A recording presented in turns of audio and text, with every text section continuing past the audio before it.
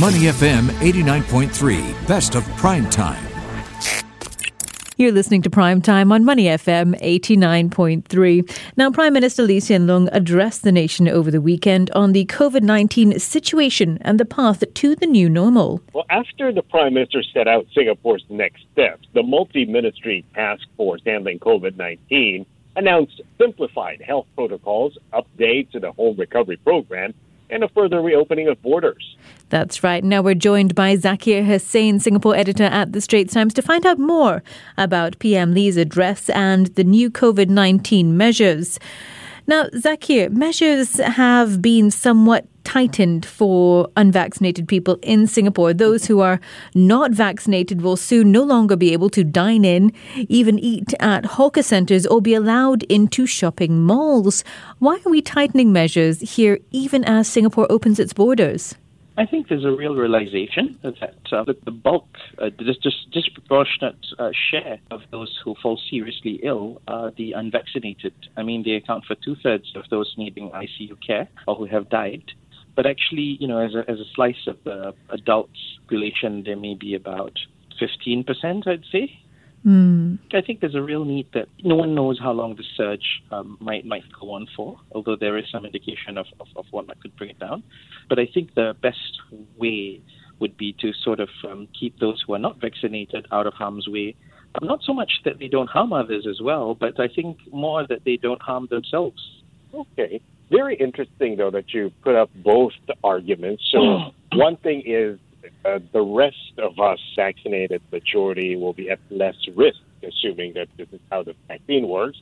On the second part of it is that we are also protecting those who are not vaccinated from getting exposed. Yep. And then there's the third one, which I was getting a lot of during the weekend when I was posting the stories on social media. People were saying it's discriminatory and these unvaccinated people have to eat and do their things. And that's right. In my head, it's like, wait, the whole point of this is actually to encourage you to get vaccinated, not to discriminate against you. Yeah. So do you think this will work in encouraging them to get vaccinated? I think it will still work to some extent in encouraging those who are on the fence to get vaccinated. There aren't. It's hard to tell exactly how many percent aren't vaccinated because of strong, firm ideological reasons. But that especially among the elderly, a number of those who decided or are still hesitant about being vaccinated kind of take that approach because of what they hear from family, friends, social groups. I mean, we have friends who've had so much difficulty persuading their elderly parents to get vaccinated, and it took maybe third, fourth exhortations from the Prime Minister before they decided to go and get vaccinated. And likewise, I think the hope is that these measures will nudge those who are yet to be vaccinated to get vaccinated. Now, Zakir, looking at from vaccines to those who have been seriously ill or even died from COVID-19, more than half of the people who have become seriously ill or died over the past fortnight were unvaccinated. Now, the vast majority who needed intensive care were older people as well. Do we have any advice for seniors to further protect themselves? I know that a number of points were outlined over the weekend. I think the main thing for seniors is to actually minimize social interaction and take extra precautions.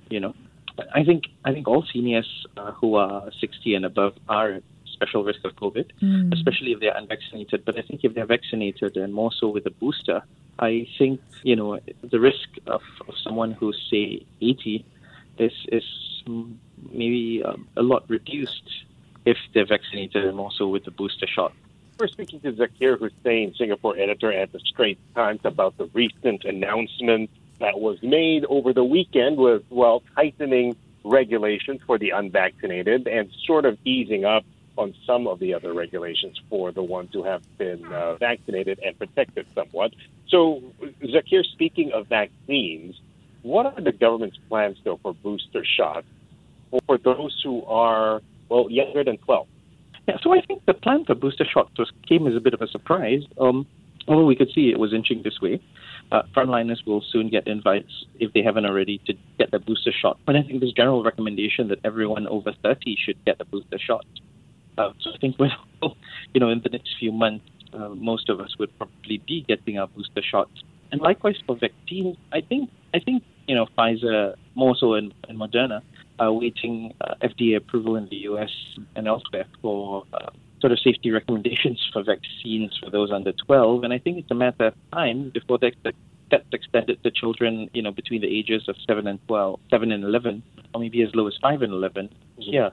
And I think the hope is that by early next year, all children, at least all primary school going children should be able to get vaccinated if they so wish. That should increase their protection. And it's interesting you say the timeline for frontliners. I was speaking to friends in the industry over the weekend, and they mentioned they got a SMS within 20 minutes of the announcement being made on Saturday.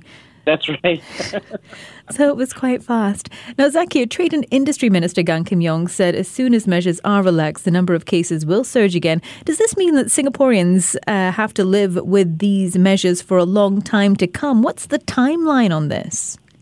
I think it's hard to say. I think the Prime Minister sort of did say it could take at least 3 months before things stabilize. Although with the shift towards home recovery, I guess you only get recorded as a COVID-19 case if you get a PCR. So if you self-test and are positive, you're not in the official figures, at least not yet. But I think that the caseload is likely to continue to be high given, the trend here. So I expect the measures will likely be around for a bit. I'd say dining in, I guess, hopefully by Christmas, you might be able to go out in groups of larger than 2, I guess. But I think even then we'll be treading a little cautiously. So maybe up to 5, but I don't think we'll get back to groups of 8 or larger, at least not till next year. Really? I think so, yeah. I think the call for caution is still there. Yeah. Okay. The Prime Minister also said it will take, 3 to 6 months to reach some kind of new normal. Do you have any idea of what kind of new normal? We have been living through different kinds of new normal ever since. So I think mask wearing will be the last to go. So I think that's not going to be normal.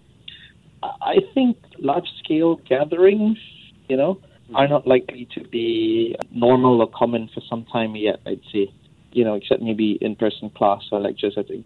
But I think that the biggest fear is sort of social gatherings and, sort of workplace interactions, because those still continue to be sort of occasions where infection could spread if someone is ill, and especially if, as is the case, most people are asymptomatic.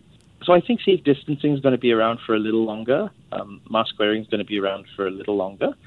But I think, the ability to go out, to meet people and to eat in sizable groups, not without controls, I guess that will probably be a sense of what the new normal will be like. Well, hopefully, as you say, 3 to 6 months will be there. Zakir, thank you so much for joining us today to share all those updates and your analysis of those key announcements made over the weekend by Prime Minister Lee Hsien Loong and the Multi-Ministry Task Force on COVID-19 measures here in Singapore. Thank you. Thank you. We've been speaking with Zakir Hussain, Singapore editor at The Straits Times. You're listening to Money FM 89.3. To listen to more great interviews, download our podcasts at moneyfm893.sg or download our audio app. That's AWEDIO. Available on Google Play or the App Store.